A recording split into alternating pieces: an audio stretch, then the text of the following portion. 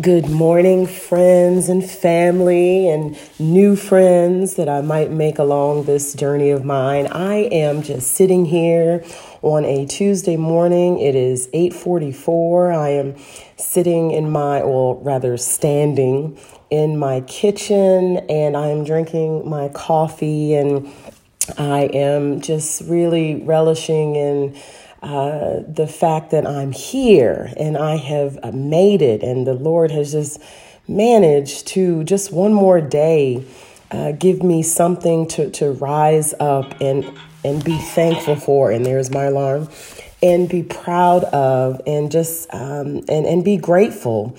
If you listen to my first recording, which is kind of just an introduction, because let me preface all of this by saying, I'll back up. I'll preface all this by saying that I'm doing these little podcasts right now for myself. I am having my Job experience in such a way, and I am working on trying to find a better me and understanding more about what the Lord is really wanting me to do, and just really trying my level best to seek his face for a response. And I am going through lots and lots of challenges, but I tell you what, people, I want you to understand something. If you don't hear anything else I say, if you never make it past this 1 minute and 42 seconds of this recording, I want you to understand that beyond a shadow of a doubt that the Lord will meet you at your need. I cannot explain to you enough how God has just constantly and consistently stayed with me through the most desolate times of my life as an adult woman.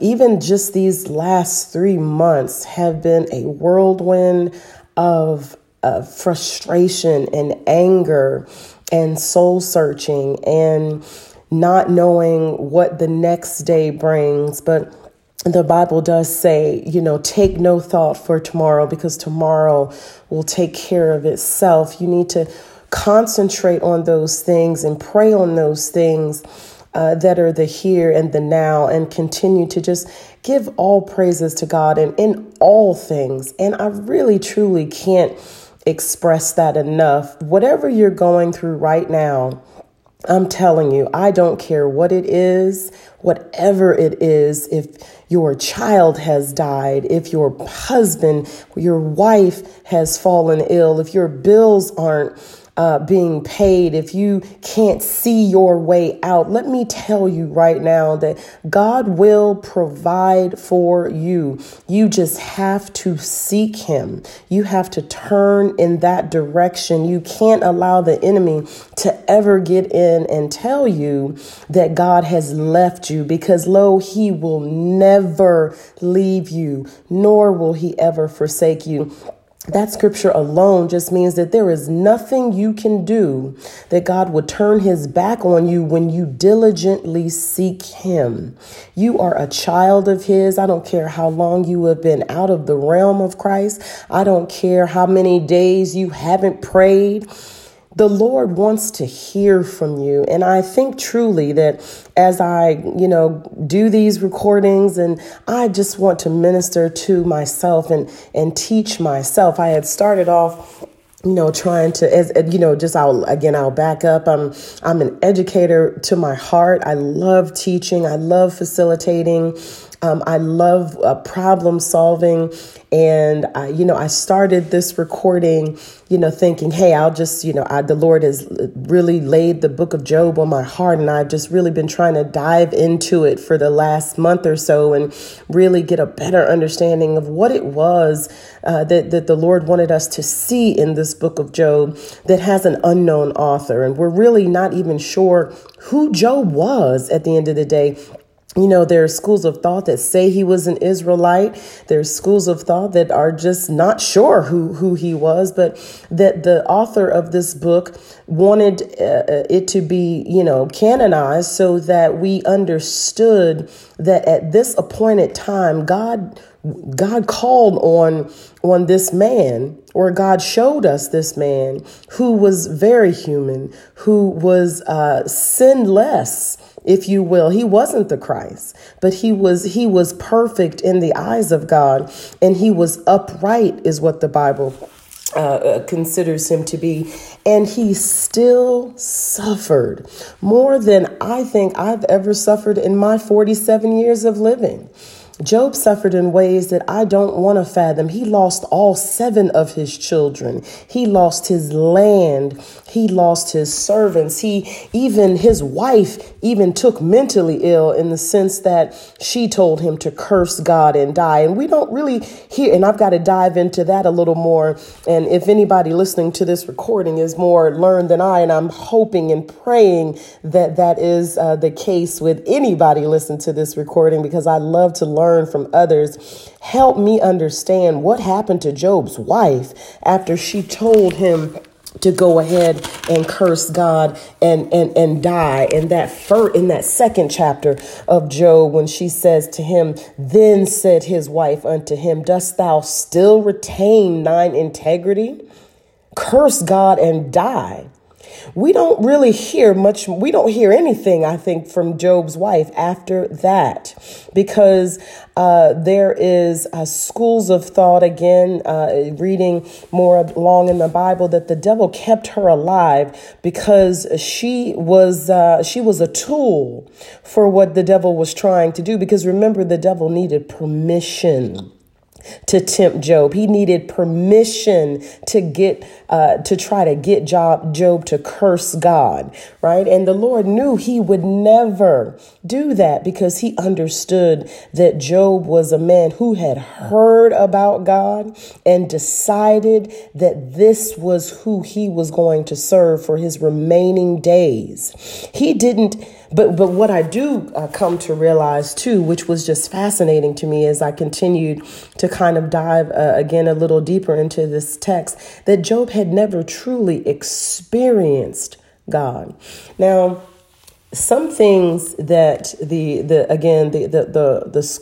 school of thinking and the author never ever really defines, actually, of why the righteous suffer. I know we walk along every day of our lives and we see things that just give us, just that are grievous to us.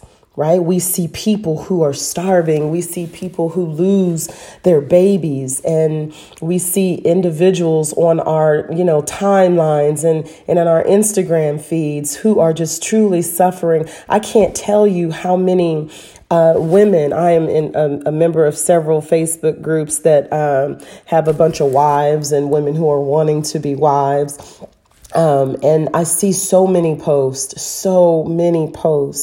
from women who are literally screaming out for help, saying that they want to kill themselves and they've thought about suicide. And I know that in that moment, we take the time to, sometimes if we're not careful, we judge them accordingly. We look at their profiles and we see how they're kind of living their lives, and we try to assess for ourselves if they're worthy of our gentle and genteel advice, when truly we have forgotten who we were and where we were lifted out of.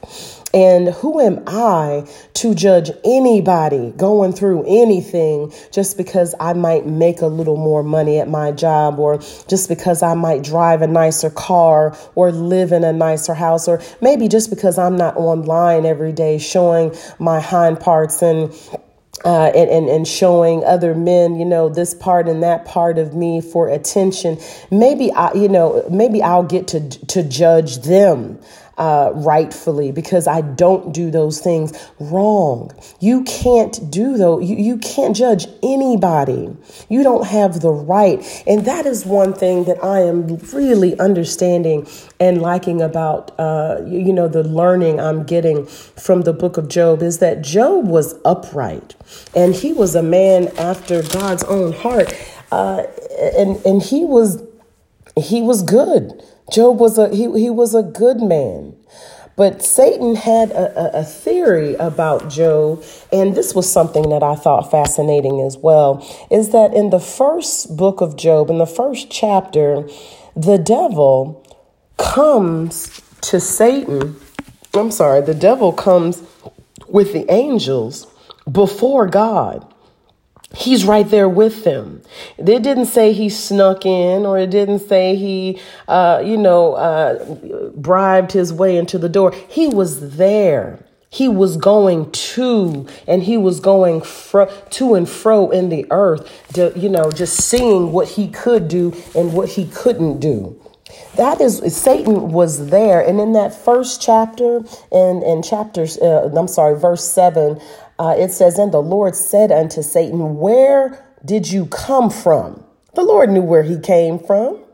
Then Satan answered the Lord and said, "From going to and fro in the earth, and from walking up and down in it." Do you know what that means? That means that he was everywhere. He is looking for something to devour. And you know what God did in verse 8? The Lord said, "Hast thou not thought about my servant Job?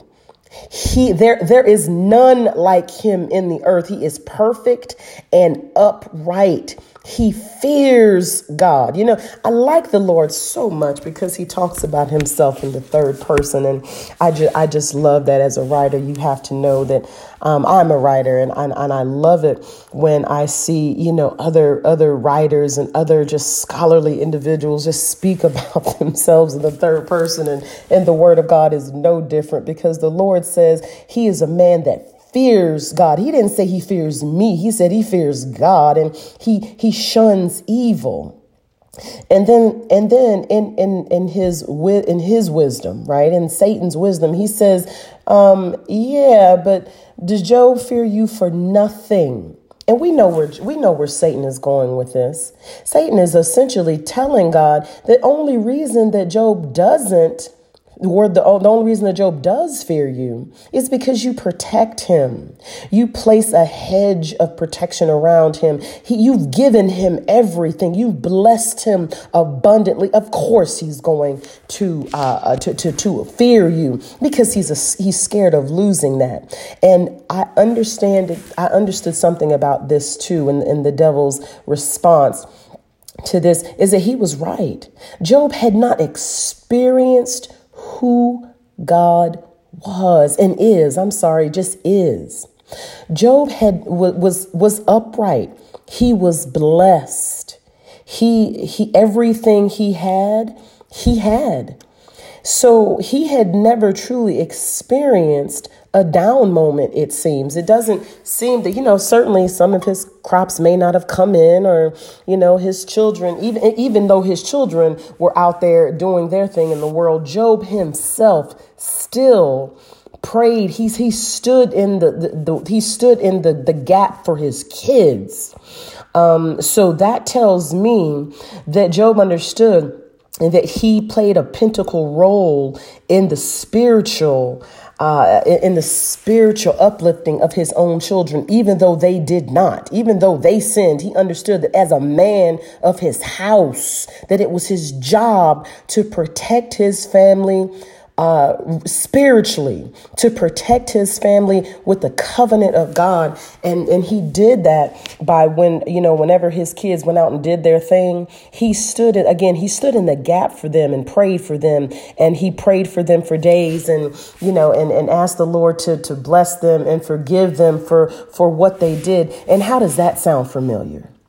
That's the Lord. That's Jesus Christ dying for us, coming into the world and dying for us, standing in the gap for us. So while we don't know what the authors were really trying to say with this text, and when we're asking ourselves why the righteous suffer, I really believe that the Lord is just showing us what Jesus is getting ready to do. He is giving us a precursor into the future. He's showing us that, hey, I have already shown you what a man can do. If this man can be perfect and upright and fear me, what do you think my son will do? And if this man can stand in the gap for his children and still be blessed and still reap all of the rewards that I've given unto him, because Job understood that God is the only reason that he has what he has. Because see, when he started losing stuff, and that's still in the first chapter, he started losing stuff. The Job started. He was speaking, and he says to himself, "The good Lord giveth, and the good Lord have taketh away." That was in the first chapter. In verse 21, he says, "And said." This is Job. "Naked came I out of my mother's womb, and naked shall I return. The Lord gave, and the Lord took away. Blessed be the name of the Lord." In all this, Job sinned not, nor did he accuse God with his foolishness like his wife did in the second chapter. That's God for you. I do believe that the Lord is showing us that man can live justly. Man can live free from sin. And this is what they need to do when something does come upon them or fall upon them. I truly believe that Job is an example of who we can be and who we should be when we are trying to really walk in the footsteps of the Father. And I love this text. I've got it open on my counter. And I've been on, I'll just take you back a little to me. I won't reveal everything up front. I've been on leave from my job since January, involuntarily, but the Lord has still kept me. My friends have not left me. My family has been there. My bills have been paid. My health has not gone by the wayside. The Lord has kept me, even the things that I need in order to feel like a woman, getting my nails done and my hair done. The God has made it possible for those things to continue, even though I'm going through this valley, this storm. And on my journey over the past 3 months, I've found a new church home, and I haven't joined a church since I've been here in Atlanta, and I've been here for 6 years, and I have been wanting to, but never allowed myself to sit long enough under a pastor to truly align my heart with that congregation and that ministry. But I found one in Revealed Life with Pastor Rick and Pastor Duchess Carter. They are a beautiful people. I love this church. Everybody there is just wonderful and loving, and they remember you. My son was in the hospital. He's still in the hospital. And they put me on the prayer line, and I get in service on Sunday, and a woman, God forgive me, I forgot her name, but she didn't forget mine. She looked at me, and I saw her every Sunday that I've gone to church, and I'm not good with names. I tell people that all the time. I never forget your face, but I just might forget your name. So just keep reminding me until it's just imprinted in my heart. It's not a heart thing. It is a mind thing. But she remembered my name, and she remembered my son's name. And she said, "I'm praying for you." And I can't tell you what that meant for me, because I sat in my car on my way when I got to the church. I had missed Sunday school. And so I'm just sitting in my car, and the devil is telling me to turn around. And I didn't. I pressed my way out. I got to be honest. I didn't. My heart wasn't there like I wanted it to be. But I knew I had to be in God's house. I knew I had to hear the word. You ever done something and, you're not feeling it, but you know that if you're around other people that are feeling it, see, that's the kind of person I am. I'm the kind of person that if I'm feeling bad, I need to get around people who are feeling good, not so that I can make them feel worse, but so that I can, in my own silence, I can just absorb some of that energy, some of that love, some of that substance, whatever it is that they have making them feel good. That's not going to kill me, because see, there's some kinds of feel goods that you don't want to be absorbed in. And I'm always very careful because I've been there and done that too. So I knew that if I could just get to the house of God, that that something would happen, and something happened. I just love the Lord. And Pastor Cookie preached, and she's the co-pastor, and this woman is so beautiful. I mean, she is just beautiful inside and out. Her spirit gives you energy. When I tell you that this church is filled with life and talent and love, and the motto of our church is we celebrate, God, and we celebrate you, and I love you, and people don't hesitate to tell you, and you feel it. Deliver me from a church with empty, vain sayings when I come through the door, just so that you can get my check and I can leave and I can say I've done my due diligence for the day. The Lord don't need that. The Lord needs people who are going to relish in him and enjoy him and love each other. Because if you can't love the people sitting next to you, how can you love a God that you've never seen? And that's scripture, people. I don't know which one it is. I'm getting there. But that's scripture. The Lord is very clear in the New Testament. How can you love me if you can't even love your neighbor?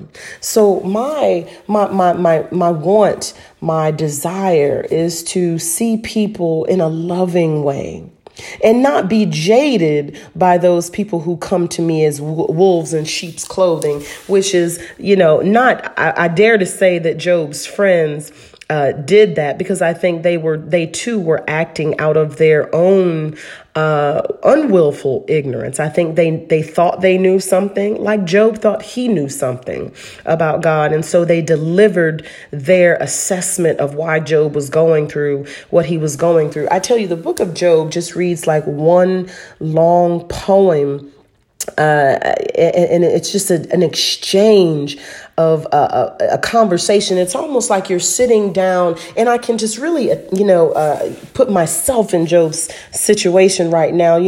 When I got out of the jailhouse, and if, my one friend was there, but in the situation where I would put myself, while I'm liking myself to Job, imagine that all of my friends were there, and I don't have very many. I will say that I keep my circle small for a very strategic reason.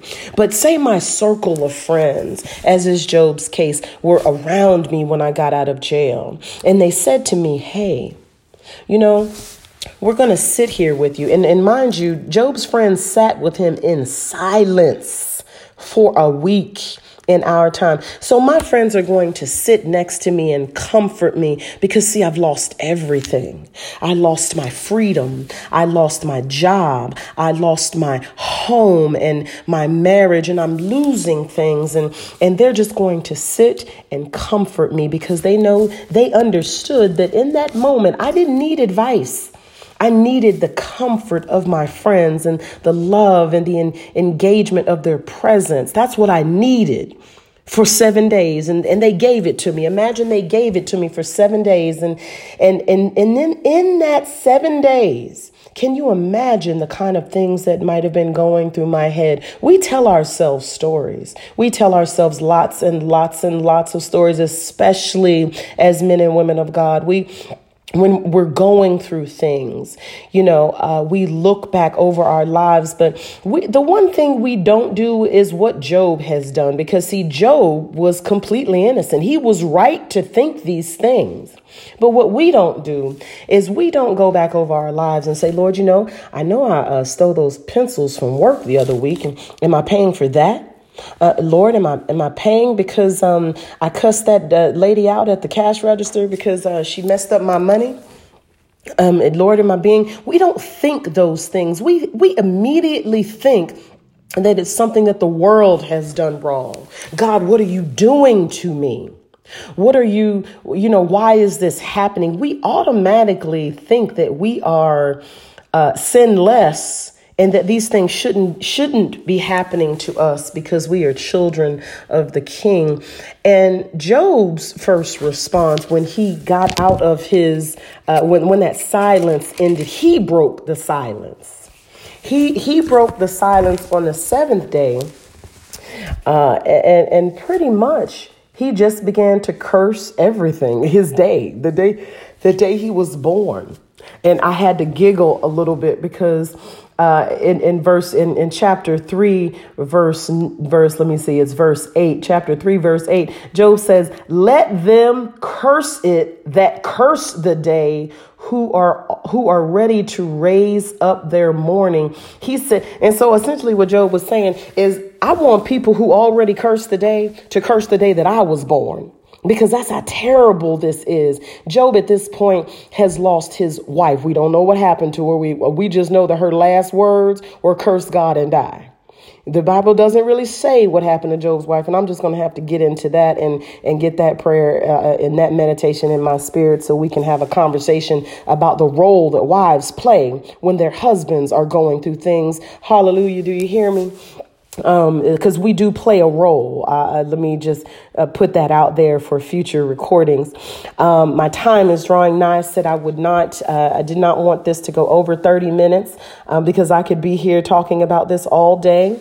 But when Job opens his mouth, he again just curses the day he was born. Never once does he curse God. In all of his speeches, he never, ever shuns God or curses God. He just, at some point, Job just starts to just really say that, hey, God did this. He can do whatever he wants. And apparently, even though I've done nothing wrong, apparently God just sees fit to take away everything that I have because that's just who he is, and there's some schools of thought and there's scripture to back it up that Job just really began to think that God might be taking some pleasure in destroying God and destroying Job in this way. But even then, Job does not curse God as Satan would have wanted him to do. And so why then should we not suffer the same types